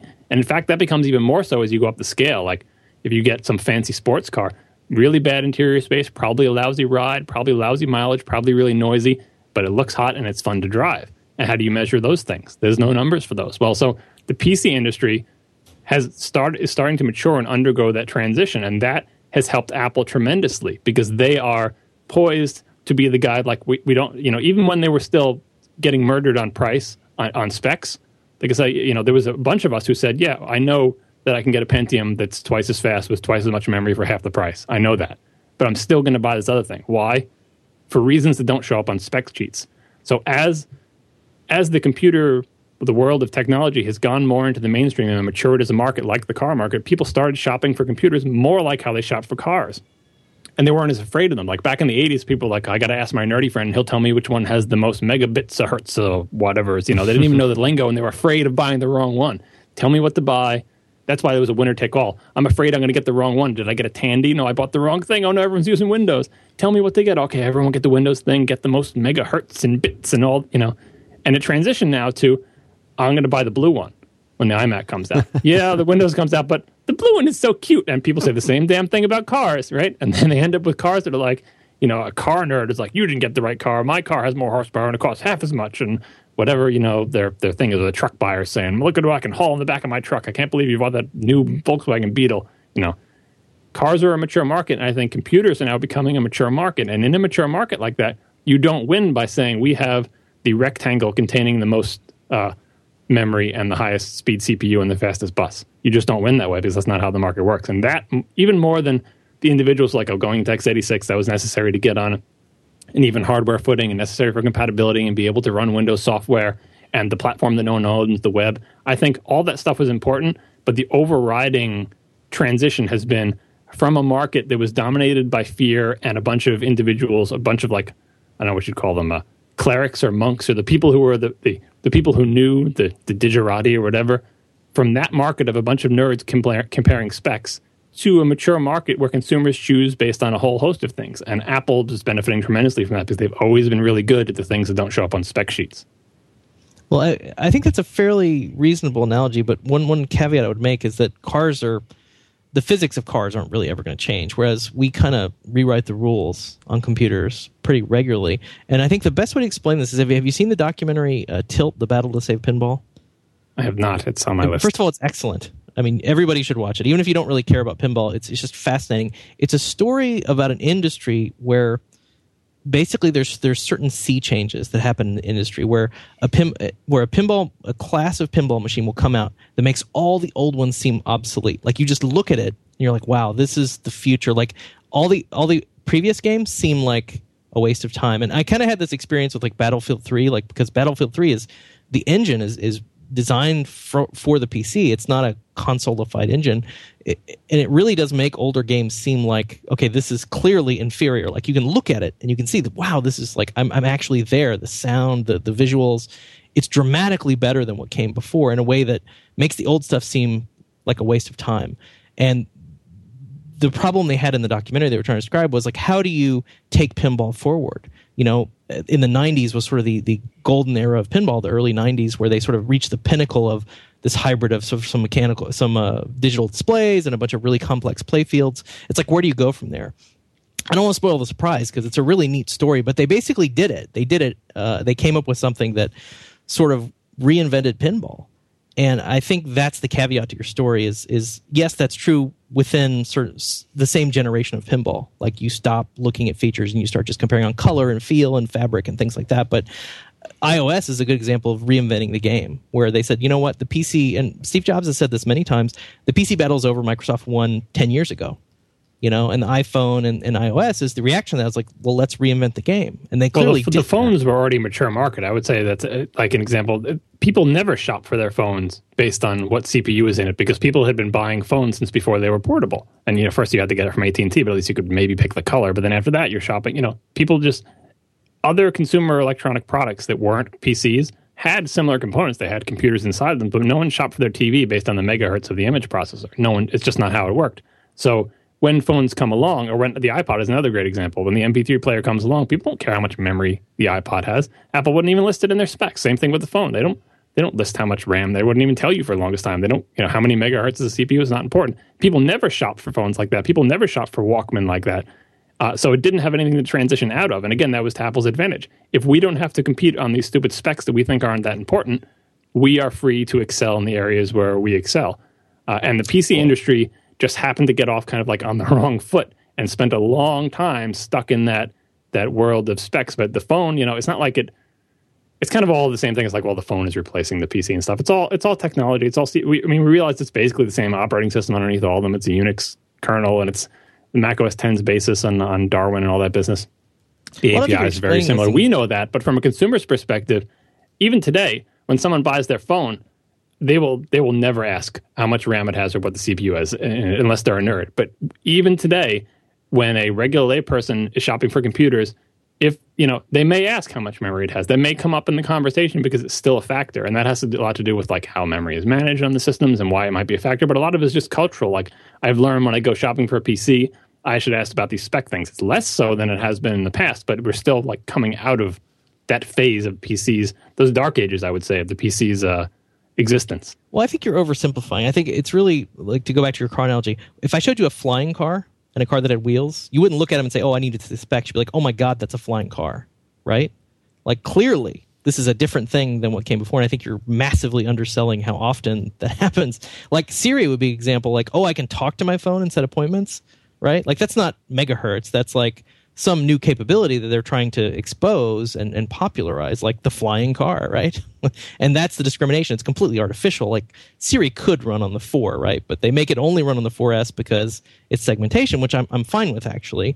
But that's an example of, again, the flying car thing. And I think it's a little disrespectful to the computer industry to say everything was always done in specs. It was like, oh my God, VisiCalc. I can actually do all this. There was definitely that whole thing of like the things leapfrogging the previous one. I would say the internet is the biggest new feature that, you know, there was nothing technically, you know, an old computer could still do internet stuff, but once the internet came along, that was a diminishment of what do the specs mean, because what you really want to do with the computer is connect to other people, and that was a new capability. And the spreadsheet, the same thing. Like, well, I don't care how much memory this has. I just know that if I buy an Apple II, there's a thing I can put numbers on that automatically calculates them for me in real time.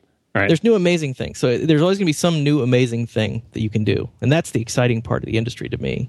And I think that, again, you're really underselling how often that still happens fairly. Well, I mean, the spec thing is mostly getting as why is it that Apple is a player now and wasn't a player before? A lot of it has to do with them going into markets where specs were never a factor. But even in the Mac industry, where the reason the Mac is outgrowing, you know, the rate of increase of Mac sales is much higher than the industry average for generic PCs, is because the PC industry is finally coming out of that phase where specs mean so much. Specs and compatibility, two things. So, you know, I can't get this because it doesn't run Windows, and I can't get this because I would feel dumb because my friend tells me that I can get a Pentium for half as much money.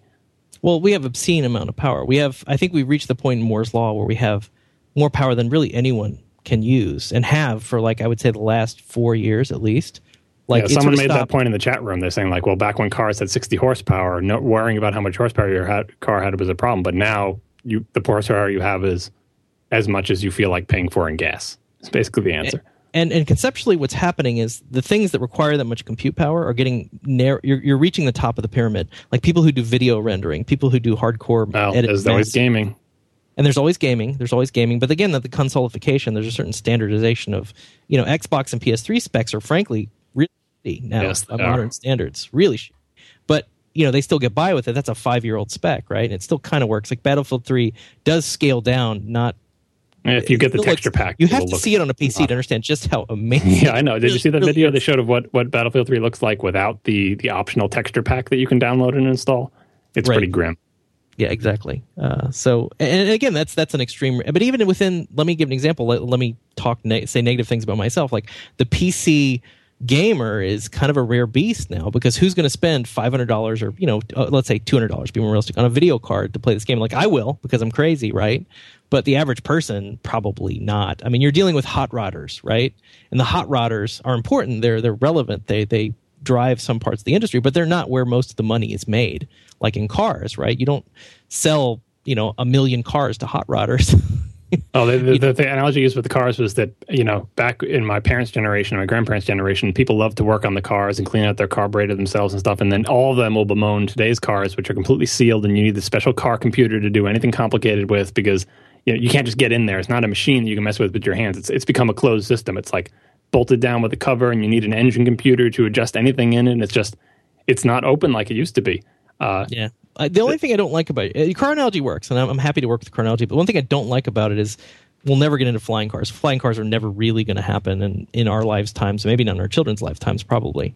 You mean like analogy flying cars or real flying cars? Well, my point is that in computers, we get into flying and beyond. Like, I think the things you can do are so much more. It's not a perfect analogy, because obviously a Turing machine is a much more mutable machine than a rolling thing that transports people. Yeah, exactly. I think I'm just mostly getting to like the culture of the market and what you shop based on, not so much the attributes of the individual products. So the consoles are a great example, because they are sort of going through the same thing where before you had to get a new console generation every couple of years just because the graphics would be so much better, and that was driving the industry. And now, for a variety of reasons, the next generation of consoles seems to be taking longer than the other ones. It's because, these graphics are good enough. I hate that saying, and I think they're not, but it's just the return on investment in graphics is diminishing from when we were going from a yellow square and adventure to Doom. Like that's a big selling proposition. And now you're like, well, you can look how awesome Battlefield 3 looks like on the PC and look how horrible it looks on your Xbox, but it's like, yeah, is it, I'm happy playing it on the Xbox. I know I can never get it installed on the PC, and I have to buy a new video card. I'd have to, these are reasonable, valid arguments for the model. And so there will be a new console generation, assuming all those companies don't go out of business by then, assuming Nintendo doesn't have to switch to just selling software. But eventually there will be a new hardware generation of consoles that will have all the benefits the consoles have. But in the meantime, I think the PC gamers, although they are a minority, I don't know. I have a hard time, in the same way I have a hard time envisioning the general purpose computer ever completely going away because, for example, developers will need it for our lifetime anyway. PC gaming is probably about as small as it's ever going to get. But that's the analogy I want people to understand is like when you buy a MacBook Pro, you're becoming a hot rodder. Like I know it doesn't seem that way, but in the new world that's emerging, you're a hot rodder. Like the MacBook and the MacBook Pro don't really fit for that reason. They're the hot rods. I know it seems like the Mac Pro is, and that was a ridiculous machine 3 years ago, frankly. Like the Mac Pro, now there's all these news articles about, they're looking at discontinuing the Mac Pro. I'm like, finally. Look at that. You're reading Apple sites now. Yeah, I'm like, finally. I'm like, well, it comes up on Twitter because we all want one more Mac Pro, so don't jinx us. So whatever the next, I want them to make one more so I can buy it, and then we can talk about getting rid of it. Okay. because as you it is a pretty machine, but honestly, the Mac Pro has been the Apple III of the lineup since forever. Well, no, but here's the great thing about the Mac Pro, and the reason people like me want it. Obviously, there's people who are professionals and they need it for X, Y, and Z reason because they have these 7 PCI Express cards shoved in there and all these other reasons, right?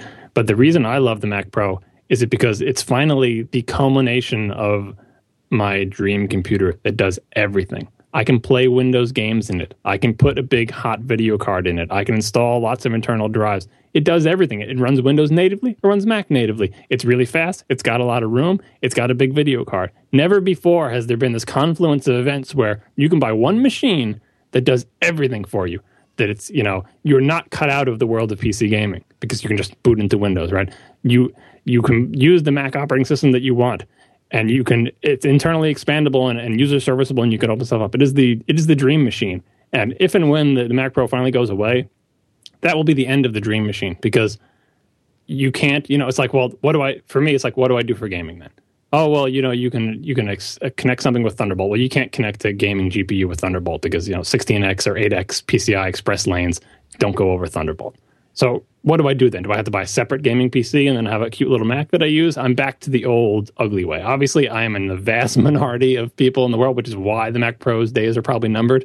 But it will be sad for me when it finally goes away. And for a lot of people, you don't have any Macs at home at all, do you, Jeff? You just got PCs? Just the iPhone. Yeah, right. So you're not losing anything because you were never a Mac user to begin with. You're an iOS user, but you were never like, boy, when I do my daily work, I would rather be using a Mac. Right. And you're lucky you never got to that because if you had, they'd be taking that away from you. I'm not super sympathetic to this because I think that the fact that Apple treats their hardware as a dongle to install the operating system is ridiculous. Like, I think for guys like you who need that, you should be able to just buy commodity hardware, which is what it is. Granted, the Mac Pro is a beautiful machine. I want to give Apple their props. Like, Apple does a beautiful job of really designing stuff and thinking it through. And if you look at the Mac Pro, it's a really well-designed machine. But this idea that you can only install OS 10 on approved hardware is just ridiculous. I know you don't like it, but I mean, you know what the advantages are. It may rub you the wrong way, but the advantages are obvious in terms of how they. Well, you could just install a hacked operating system. Is what you really should do. I know, but like Apple doesn't have to worry about that. Apple doesn't have to support every kind of hardware under the sun. They have enough trouble. Believe me, they have enough trouble just supporting the hardware they distribute. If they had to support the entire range of, they don't want to be in that business. They want to. It's like saying if you get iOS to run on any cell phone, wouldn't that be awesome? No, same exact thing with the Mac. Well, you said you wanted expandability, all the stuff that really died with Woz, right? When Woz was no longer part of the company. Well, no, the Mac Pro it's humongous. You could fit a little village inside there. But its days are numbered. Everybody acknowledges that. I know. Well, that's going to be sad for me because that that will be the end of my one dream machine that does everything. And in some respects, it's kind of ironic that the advantage I'm gaining is because Microsoft is so promiscuous. Microsoft says, yeah, we'll run Windows on anything. A Mac Pro makes for a really fast, really good Windows machine. All Macs do. If you want to buy Mac hardware because you like the hardware, it's got exactly the screen size you want, exactly the capacity and the ports that you want, but you don't like Mac OS X, run Windows on it. It runs really well. They're nice PCs, right? And because gaming is that last thing that we need to wrench away from PCs, it means that I have to run Windows, and it's nice that I'm able to because Microsoft does not like Apple in this regard. But if you buy the right hardware, if you buy from a very constrained list of hardware, you're using the same hardware as Apple's using. And then I don't know the state of the Hackintosh, like how difficult it is. It can be done, but that's, I'm an old man. I don't want to deal with those hassles. I don't want to figure out exactly the parts that I have to. And Apple does have custom boards. Like they're not doing off the shelf parts from Asian manufacturers. They are making. I mean, it's not. They're using all the same chips and everything, but every once in a while there's one. This particular combination of I/O controllers and interfaces and chips and everything doesn't exist anywhere outside of Apple. And, dealing with the Hackintosh means I can probably get it to work, but next time there's a system update, I got to rehack it. And it's that kind of hassle that I'm not into. Like, for example, you with your overclocking, I would never do that overclocking thing that you do, but it's what you're doing. You are more like a hot rodder than anyone buying a Mac Pro because you are literally hot rodding your machine. It's not good enough the way it is. You're going to say, well, I can overclock the bus a little bit and then put 2 video cards in there and do SLI. And I just want something that, to give the Battlefield example, give me the best single card, single slot GPU that I can buy and stick it in. I don't want the SLI. I don't want the double GPU thing because it's too hot, but I'll be happy with, the best single card, double GPU, single slot thing that I can put on there. And yeah, you're just in a weird place right now. I mean, I understand what you're saying. It's the place, I totally recognize that this does not sway Apple in any way, nor should it, because their business is much bigger than, it's just sad. That's why people are sad about the Mac Pro, because it was this confluence events where you could run, you had Unix, Unix and Mac was combined in Mac OS X, and that was great for people who loved Unix like me, right? And then to get Windows on top of that and games on top of that, I get everything with one box. So please, Apple, one more Mac Pro, I'll buy it. It'll serve me for like 4 more years, especially if I swap out GPUs, and then you can do whatever you want. Sounds fair. Well, hopefully they'll do that. I don't know. I mean, again, secrecy, right? So who knows what they're going to do? Yeah, rumors. The worst case scenario, they cancel it. I can get a new one because mine's not that new. Mine's several years old. I can get a new one for cheap after they can the line, right? Put it next to your Mac Cube. Your Cube. Yeah, I don't have a Cube. I think Dan does. All right, we are very long. No, I still do. It's sitting right here. I think we are way over time. There's so many more topics. Are you caressing it right 95, now? No, not anymore. 95 minutes. Might be a record. No, we've done 120 on this show, right? I feel like I could have a better argument with Jeff in person because the delay in talking, I would be more inclined to talk over him and interrupt him in person. I'm sure he would love that, but yeah. That's fine. It worked fine for me. Well, if you want to, how should these people follow you, Jeff, on Twitter? They can follow me on Twitter at Coding Horror. They can go to codinghorror.com. Of course, please go to stackexchange.com and check out our awesome network of Q&A sites. And we do have an Apple-centric site that's doing really exceptionally well, John. I was looking at the stats the other day, and Apple is getting to be our sort of biggest site outside our trilogy, which is impressive. You can see that at stackexchange.com/sites. In fact, I'm just going to verify that, make sure I'm not lying to you. Yes, indeed, 27,000 visits per day. So it's up there. So under Ask Ubuntu, but that one has some artificialness to it because it is blessed by Canonical. I mean, we'd have an Apple come out and say apple.stackexchange.com is our favorite site or anything like that. Though that would be cool if they did. They could do that. So, and you can follow John Syracuse on Twitter, Syracusa. I'm Dan Benjamin on Twitter and elsewhere. And also, you should check out, I have this in the show notes. We got a lot of, I've been adding links to the show notes. People always say how to get to the show notes. You go to 5by5.tv/hypercritical, and in this case, /41. And you can hear, not hear, I suppose you could hear it if you had your computer read it. Macs do that by default. You can go to there and you can see all the links that we've collected. All the little links and little tidbits and things that were mentioned. We try to grab them all and put them there, and you can see what we were talking about. And really, that's it, right? I mean, that's all they need to know. Yeah, and if you are, by any chance, a programmer listening to the show and wishing I would talk about more programming topics, but you are not using StackOverflow.com, I don't know where you've been. You need to use StackOverflow.com and serverfault.com if you're doing sysadmin. And just those technical sites have been one of the biggest boons to programmers in recent years, right up there with like GitHub and other newfangled things. You need to be using Stack Overflow if you're a programmer. Excellent site. Can't recommend it enough. Great site. And Jeff Atwood's interview with me on the pipeline is also there in the show notes. It was episode 38 back at the beginning of this year. So, Jeff, thanks for being here. Hey, thanks for having me. I enjoyed it.